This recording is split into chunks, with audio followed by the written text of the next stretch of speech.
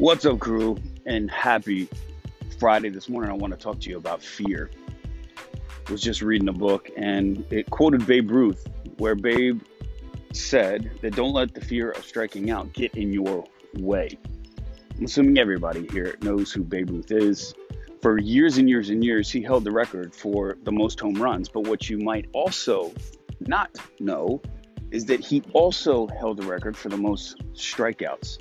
He knew that there was an inseparable relationship between the amount of swings made and the number of balls hit, including hit over the fence.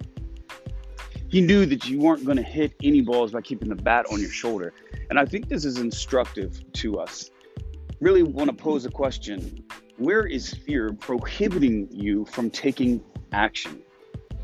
How many of us on this podcast have the quote metaphorical bat sitting on our shoulder because we are concerned about any of the negative consequences? In Babe's case, it was strikeouts, possibly reputation, what you would look like if you swung and missed it again.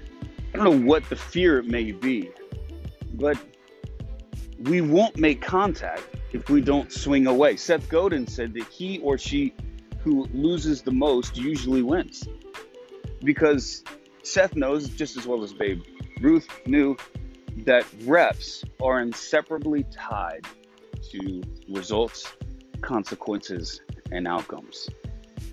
And so, are you aware of the fear that's prohibiting you from taking action? And do you know what that fear is rooted in? And is it a good thing, or is it something that you need to move away from? Hopefully this helps. That's all I got. Have a great weekend.